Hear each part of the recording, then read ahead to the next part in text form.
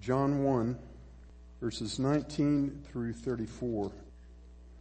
And this is the witness of John when the Jews sent to him priests and Levites from Jerusalem to ask him, "Who are you?" And he confessed and did not deny. And he confessed, "I am not the Christ." And they asked him, "What then? Are you Elijah?" And he said, "I am not." "Are you the prophet?" And he answered, "No." They said then to him, "Who are you, so that we may give an answer to those who sent us? What do you say about yourself?" He said, "I am a voice of one crying in the wilderness, 'Make straight the way of the Lord,' as Isaiah the prophet said." Now they had been sent from the Pharisees, and they asked him and said to him, "Why then are you baptizing if you are not the Christ, nor Elijah, nor the prophet?" John answered them, saying, "I baptize in water, but among you stands one whom you do not know. It is he who comes after me, the strap of whose sandal I am not worthy to untie." These things took place in Bethany beyond the Jordan, where John was baptizing. The next day he saw Jesus coming to him, and he said, "Behold, the Lamb of God who takes away the sin of the world. This is he on behalf of whom I said, 'After me comes a man who has a higher rank than I, for he existed before me.' And I did not recognize him, but in order that he might be manifested to Israel, I came baptizing in water. And John bore witness, saying, 'I have beheld the Spirit descending as a dove out of heaven, and he remained upon him. And I did not recognize him. But he who sent me to baptize in water said to me, He upon whom you see the Spirit descending and remaining upon him, this is the one who baptizes in the Holy Spirit. And I have seen and have borne witness that this is the Son of God.'" Dear Father, we ask that you would help us to set aside from our thinking all the other things that have been going on this week, and that we would be mindful of what your word declares to us here.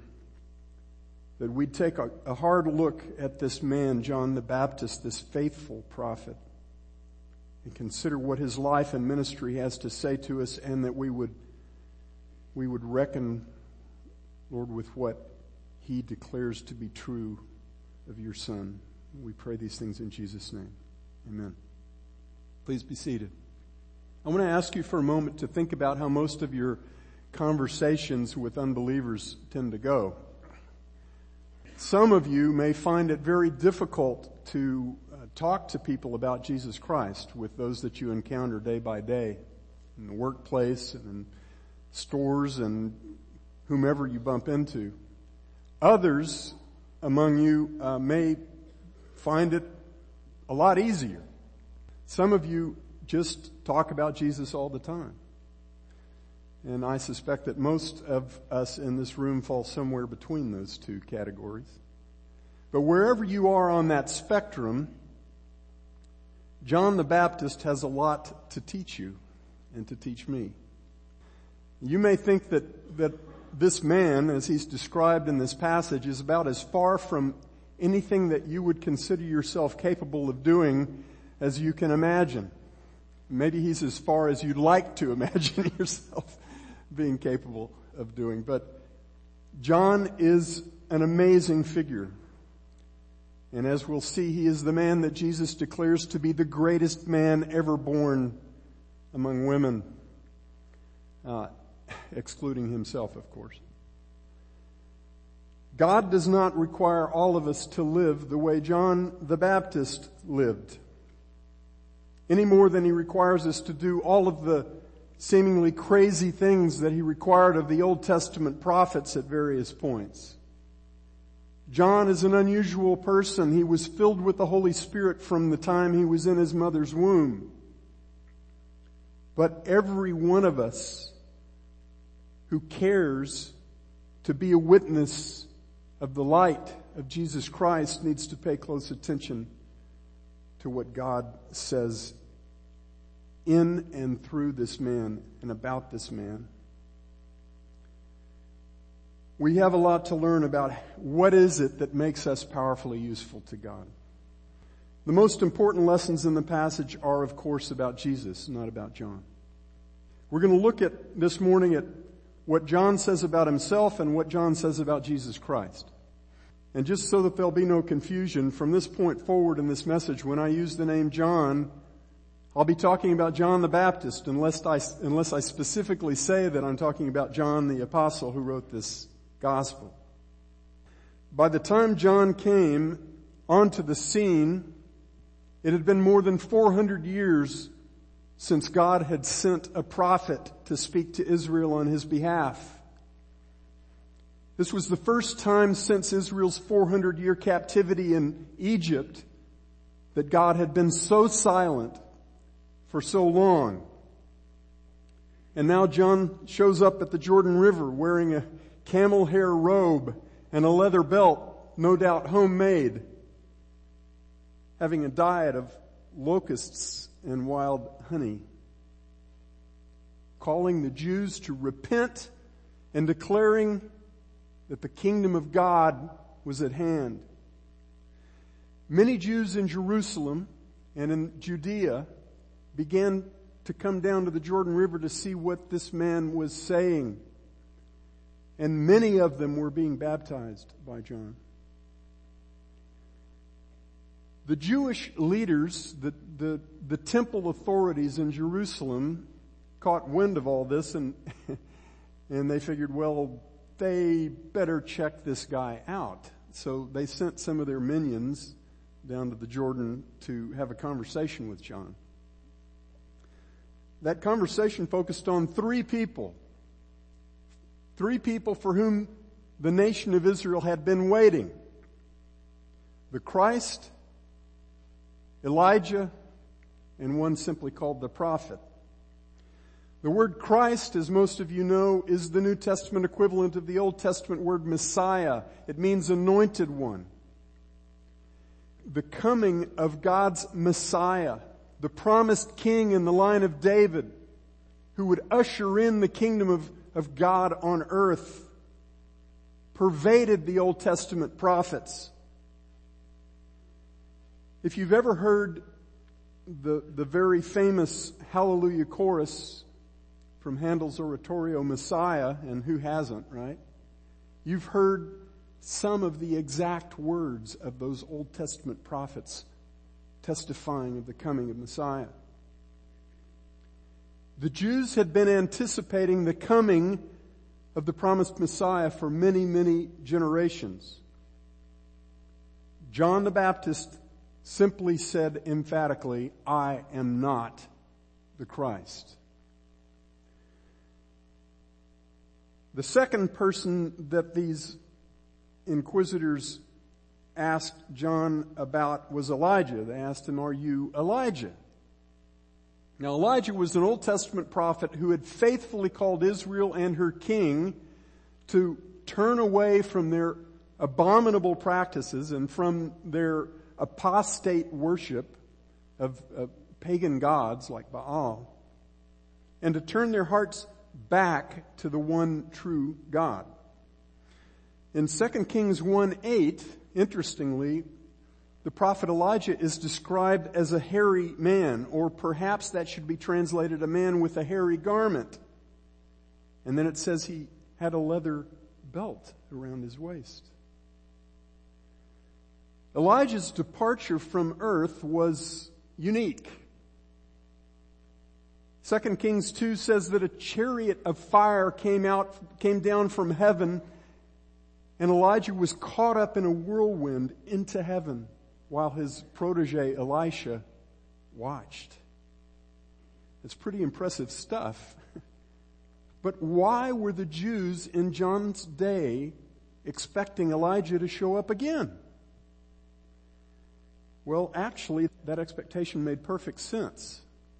In Malachi, the very last book of the Old Testament, chapter 3, verse 1, God says, "Behold, I am going to send my messenger, and he will clear the way before me.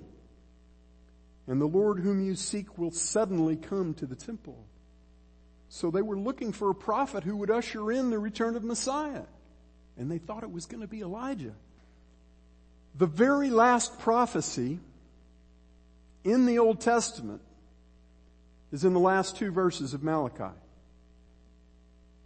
God says, "Behold, I am going to send you Elijah, the prophet, before the coming of the great and terrible day of the Lord, and he will restore the hearts of the fathers to their children, and the hearts of the children to their fathers, lest I come and smite the land with a curse." The fact is, when these men sent by the Jewish authorities in Jerusalem asked John if he was Elijah, not only did they have a good reason for asking him that question, they weren't very far from the truth.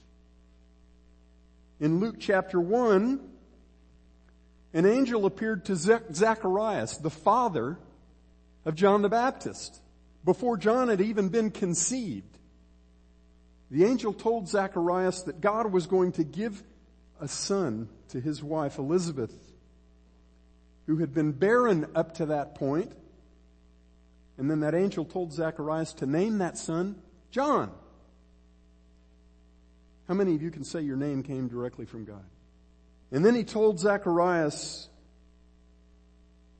John will be great in the sight of the Lord. He will be filled with the Holy Spirit while he is yet in his mother's womb. And he will turn back many of the sons of Israel to the Lord their God.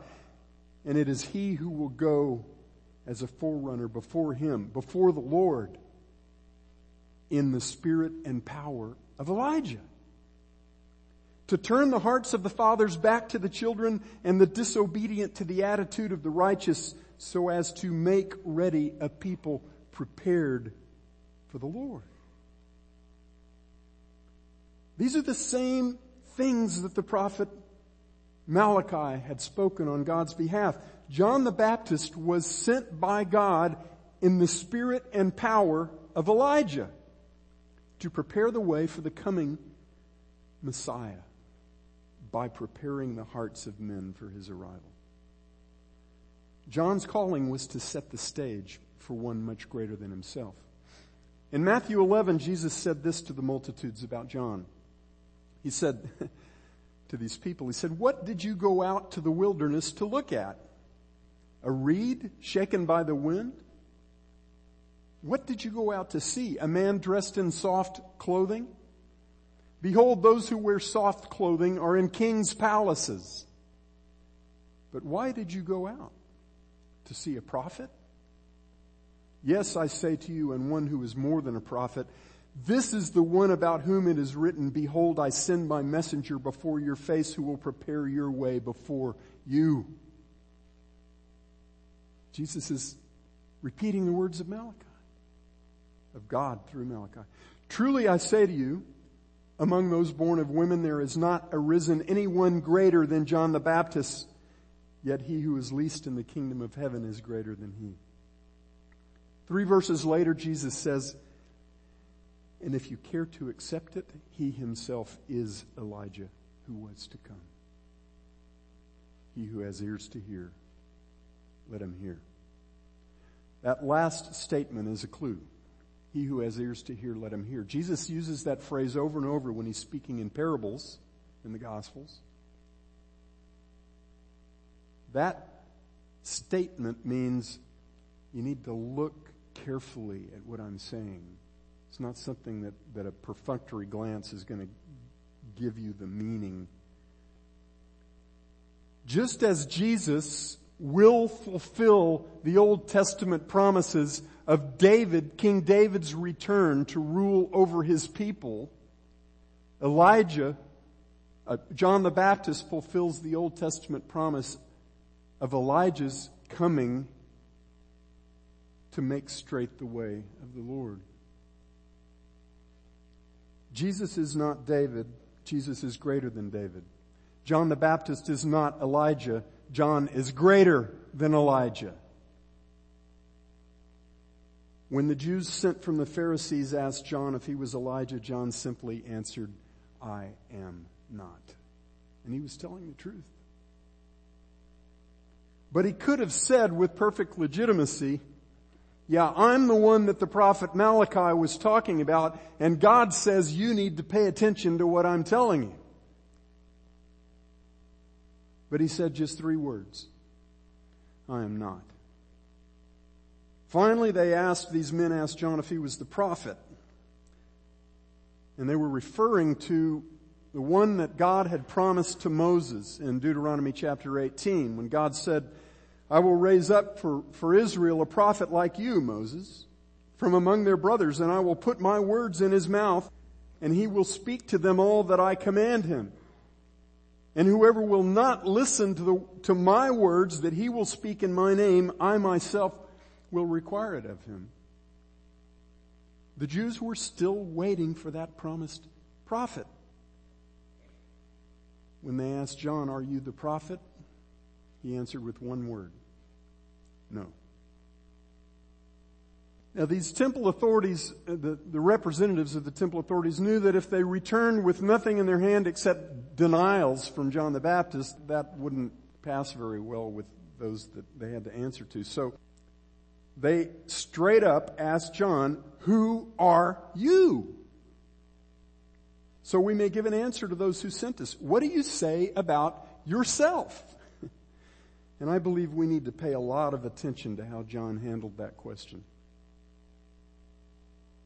They asked as directly as they possibly could for John to tell them about himself, and everything that he said from that point forward was about Jesus. Up to this point, John's answers had been 5 words, 3 words, and 1 word. How many conversations do you have with people where as the conversation progresses, they say less and less about themselves? Now, John begins talking about the one who's coming he was sent by God to announce, and now he becomes much more verbose.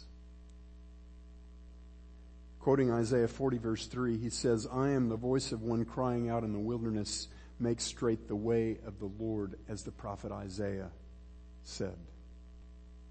And that's exactly what John then proceeds to do, to make straight the way of the Lord. All right, so looking back, what does John say about himself? He says 2 things. He tells these men who he isn't, and he tells these men what God sent him to do. Period. That's worth a little bit of reflection, don't you think?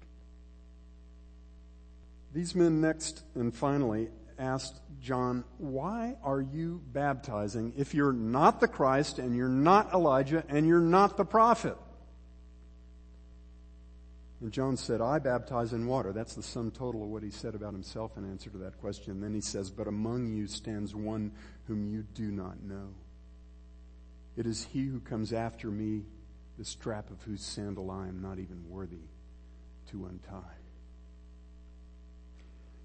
John's conversation with these men ends at verse 28. And I believe verse 29 actually picks up the narrative the day after John baptized Jesus. The other 3 Gospels do a fine job of telling us what happened on the day of Jesus' baptism, so John doesn't repeat those accounts here. But I want to quickly take a look at just what just one of those Gospels says about that day, so that we'll have in mind the miraculous event that occurred when Jesus was baptized. Luke chapter 3, verses 21 and 22. Luke 3, verses 21 and 22. Now it came about when all the people were baptized that Jesus also was baptized. And while he was praying, heaven was opened, and the Holy Spirit descended upon Jesus in bodily form like a dove, and a voice came out of heaven, Thou art my beloved Son, in thee I am well pleased. God the Father and God the Holy Spirit together directly bore witness to the identity of God the Son at his baptism. John 1 verse 29 then picks, and bear that in mind, that's going to be important as we proceed. John 1:29 picks up the narrative, I believe, the next day. when Jesus again approaches John. The next 6 verses are filled with John the Baptist's witness to the light, his proclamation to the multitudes concerning this man, Jesus. And I find more Christology packed into these 6 verses than I find anywhere else in the whole Bible in such a short space. In verse 29, John saw Jesus approaching. Again, by the way, Christology is the doctrine of Christ. It's probably evident. But verse 29, John saw Jesus approaching again, and he said, "Behold, the Lamb of God who takes away the sin of the world." Jesus is God's Lamb. He's the sacrifice that God provided to pay for the sins of men. He's not like one of the lambs in the Old Testament sacrifices taken from a sinful man's own flock to be offered up to God.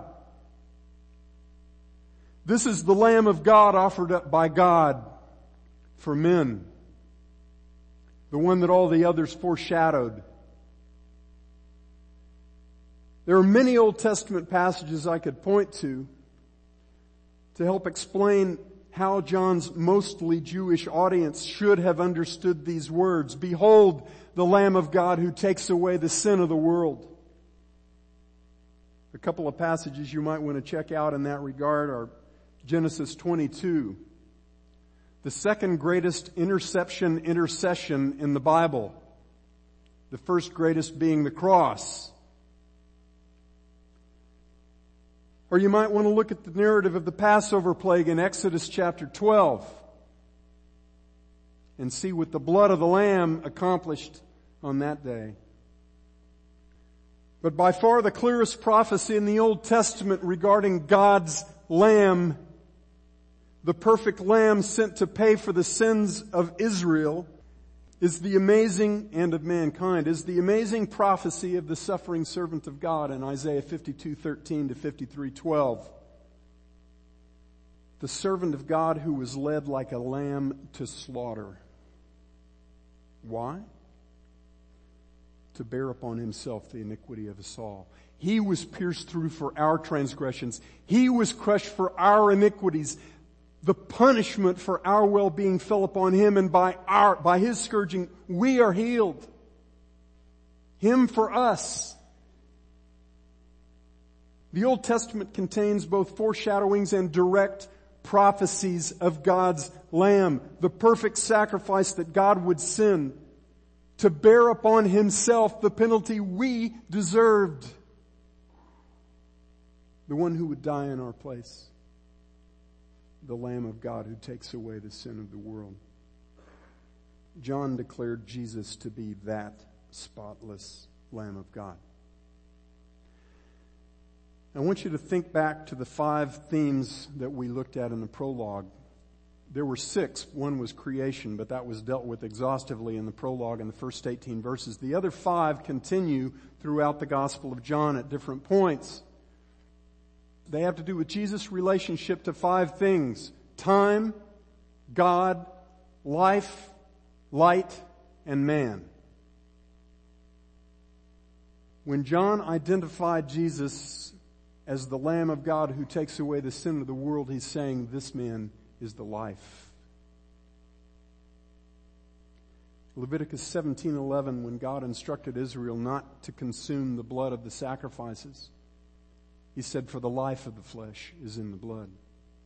And it is the blood by reason of the life that makes atonement for your souls. And then he said, even I have given it to you on the altar to make atonement for your lives.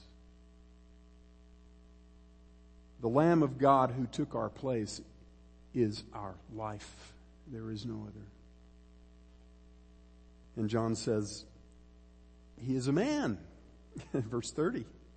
He says, "This is he on behalf of whom I said, after me comes a man who has a higher rank than I, for he existed before me." There's time, right? There's Jesus' relationship to time. He always existed. He's a man, but he's above men. All men. He says Jesus has a higher rank than I because he existed before me. Now, John said a couple of verses earlier that he was not even worthy to untie the strap of Jesus, of Jesus' sandal. That was the task, by the way, of a house steward, a slave. So John says, compared to Jesus, I'm lower than a slave. What did Jesus say about John? He was the greatest man ever born of women. What does that tell you about the rest of us? If John is lower than a slave, we are lower than John. When Jesus is our reference point. He is above all. Light. Verse 31, John says, I did not recognize him. It's a very interesting confession. We'll come back to it. I did not recognize him, but in order that he might be manifested to Israel, I came baptizing in water. And that word manifested means illumined, unveiled so that it's visible. John is saying to these people, I didn't know who this man was any more than you did. I would never have recognized him. But God sent me here to baptize in order that Jesus would be manifested to Israel. That his light would be shown. He's saying the reason God sent him, John the Baptist, to baptize men was so that God would use that stage to unveil to Israel the fact that this is the one. The Father and the Spirit both bore witness of him to John the Baptist so John could bear witness of him to the multitudes. Time, life, light, God. John said Jesus is the one who baptizes men in the Holy Spirit. That is declared in all four Gospels. Jesus is the one who baptizes men in the Holy Spirit. God the Son sends the Holy Spirit, God the Holy Spirit, to man. That's going to be developed very well in chapters 14 and 16 later. And Jesus is the Son of God. In the last verse of this passage, John says, and I have seen and have borne witness that this is the Son of God. One day earlier, God the Father and God the Spirit had told John that Jesus is the beloved Son of God. The Lamb of God is the Son of God. The sacrifice that God provided for the sins of men is his beloved Son. So just in 6 verses, John 1 verses 29 to 34, John declares that Jesus always existed, that he's a man, that he's above all men, that he's the Savior of all of men, that he is the one who baptizes men in the Holy Spirit, and that he is the Son of God. That's pretty comprehensive theology of Christ in 6 verses, wouldn't you say?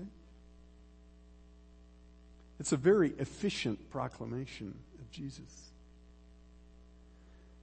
Now, I'd like to consider with you what you and I need to learn from this passage that talks about John the Baptist and his ministry, the first part of his ministry.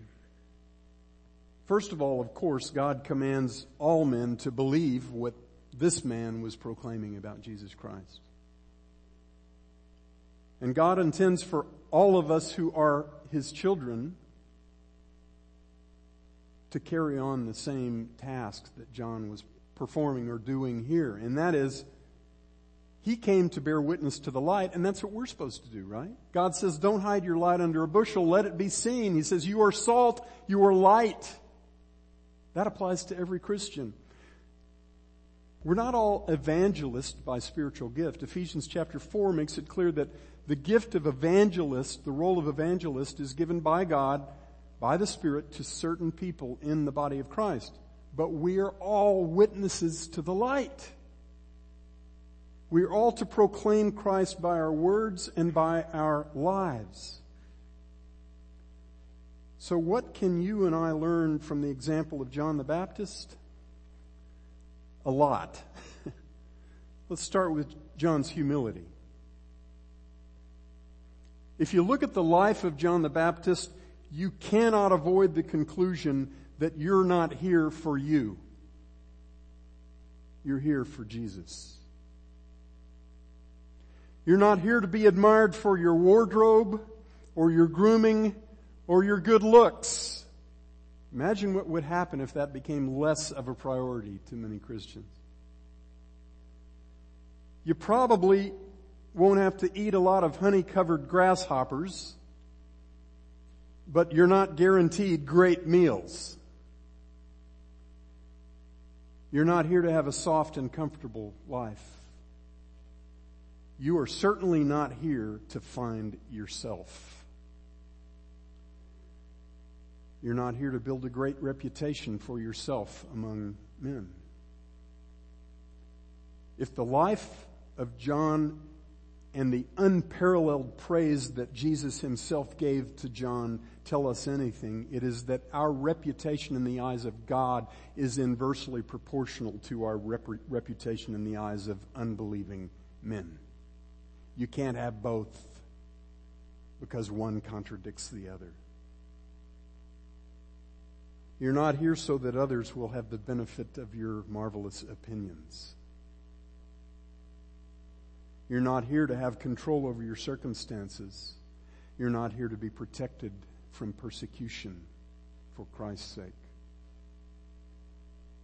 Do you think Jesus could have delivered John the Baptist from the hands of Herod before Herod had his head removed? Jesus could heal every disease. He could raise men from the dead. He said in Gethsemane that he could call 12 legions of angels down from heaven. Do you think he couldn't have stopped Herod from killing this prophet? You might want to give that some thought, because he certainly could have. Can you imagine what the conversations of Christians would be like if we all had as little to say about ourselves and our lot in life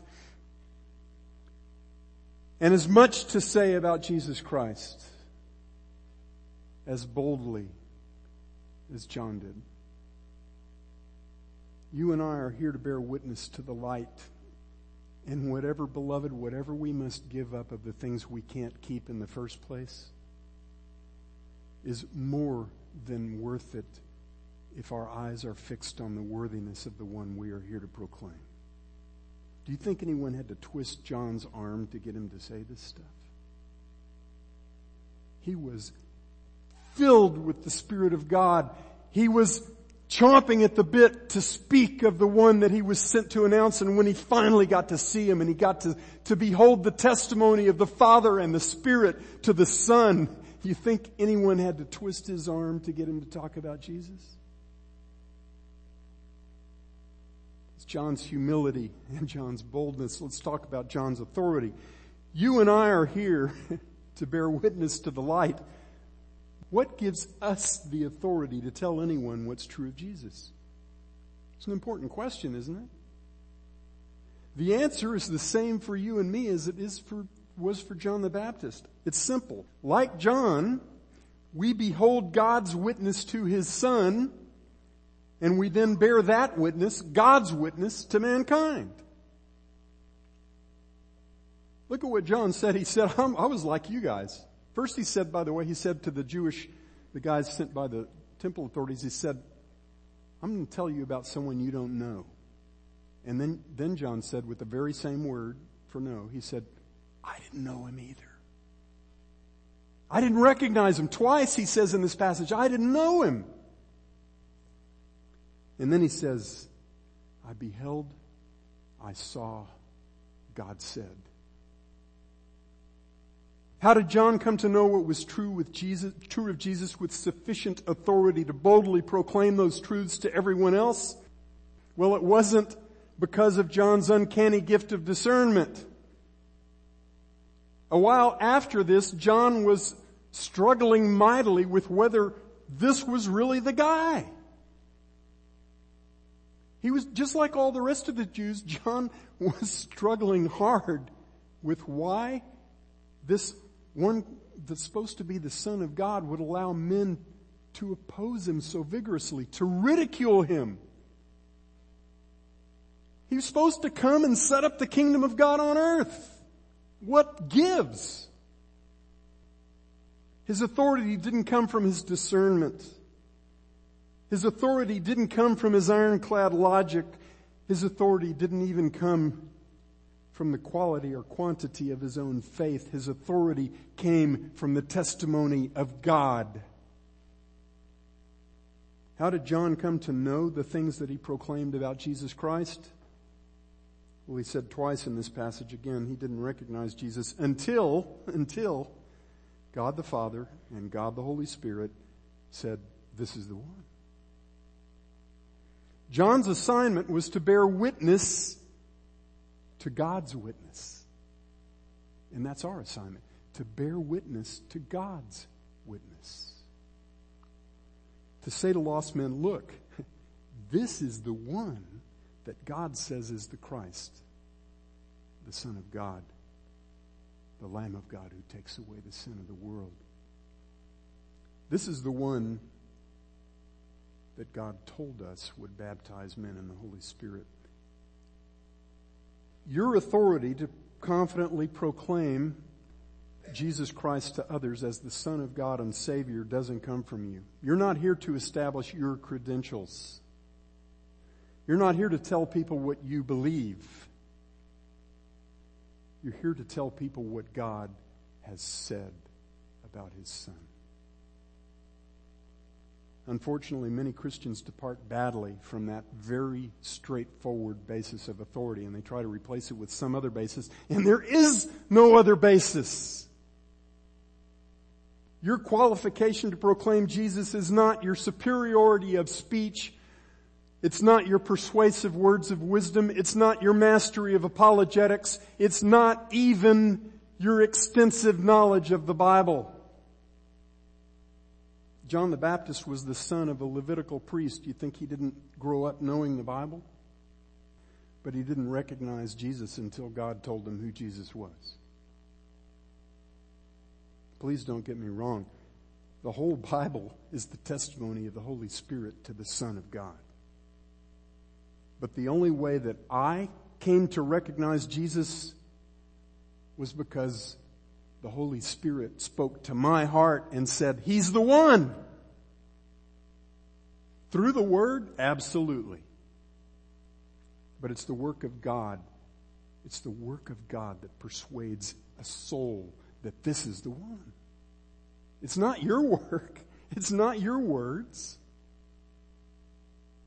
The only thing that qualifies you to speak to others about Jesus is the witness of God, all three persons of the Trinity, to the Son of God.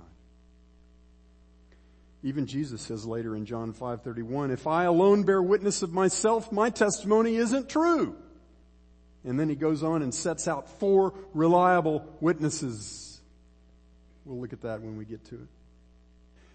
Our triune God has clearly declared who Jesus is and has told us what His incarnation, life, death, and resurrection accomplished. The witness that we bear to others is simply God's witness to His Son. And because of the absolute trustworthiness of God's testimony concerning His own Son, we get to proclaim Jesus Christ without apology and without equivocation. Our message comes with absolute authority. Is that how you think of the message that you bear to men? It comes with absolute authority. It is more certain than the rising of the sun tomorrow. This is a big deal, beloved. You and I are here to be witnesses of God's witness. It doesn't mean we don't get to talk about what God has done in us. Paul certainly did, Galatians 1 and 2. But see, what God has done in us is part of God's witness to His Son. He transforms those whom He redeems, and He says, look, see, further evidence. I want to wrap up by coming back to John's own true focus here. His focus is most assuredly not on himself, although there's much that we have to learn from looking at John's life and John's ministry. His focus is the one he was sent to proclaim, and he must be our focus as well. There's an amazing passage in Micah chapter 6. You're welcome to turn there if you'd like. It begins at verse 6. The prophet Micah poses a question for the ages. He says, "With what shall I come to the Lord and bow myself before the God on high? Shall I come to him with burnt offerings, with yearling calves? Does the Lord take delight in thousands of rams, in 10,000 rivers of oil?" And then listen to this question. "Shall I present my firstborn for my rebellious acts, the fruit of my body for the sin of my soul?" And then Micah gives us an answer from God. He says, "He has told you, O man, what is good, and what does the Lord require of you, but to do justly and to love loving kindness and to walk humbly with your God." But beloved, if that's God's whole answer, we got a big, big problem. Because just like you and me, Israel did not do justice, they did not love loving kindness, and they did not walk humbly with their God. God told us what His holy character requires of us, but just like Israel and Judah, we didn't do it because we couldn't do it. But God provided for us the way out of the condemnation that we all deserved from His hand, every one of us. The next chapter, Micah 7, starting at verse 18, says this: "Who is a God like you, who pardons iniquity and passes over the rebellious act of the remnant of His possession? He does not retain His anger forever because He delights in loving kindness." You know what He said He requires of us? He delights in loving kindness. He will again have compassion on us. He will tread our iniquities underfoot. How did God tread our iniquities underfoot? God answered for Himself the question for which we had no answer. Sinful man says to God, "Shall I present my firstborn for my rebellious acts, the fruit of my body for the sin of my soul?" And God says, "No. One sinner cannot atone for the debt of another sinner. The most costly offering that you could ever give to me would be the life of your firstborn son, but that won't cut it." And by the way, that's what God told Abraham He was requiring of him. God says, "No, that won't cut it. It has to be my firstborn son." In Jesus Christ, God says to man, "I present my firstborn son for your rebellious hearts. I sent my beloved son, my only son, the perfect, spotless, sinless Lamb of God from heaven to earth to pay for your sins, to redeem your lost and dead soul." God says to us, "Behold, my Son, the Lamb of God who takes away the sin of the world." If you are here this morning and you have not taken God at His word, if you have not believed His witness concerning His Son, take Him at His word today. Let today be the day of your salvation, that believing you may have life in His name. Dear Father, make us faithful witnesses to the marvelous light, the Lamb of God, the Son of God, Jesus Christ. It's in His incomparable name that we pray. Amen.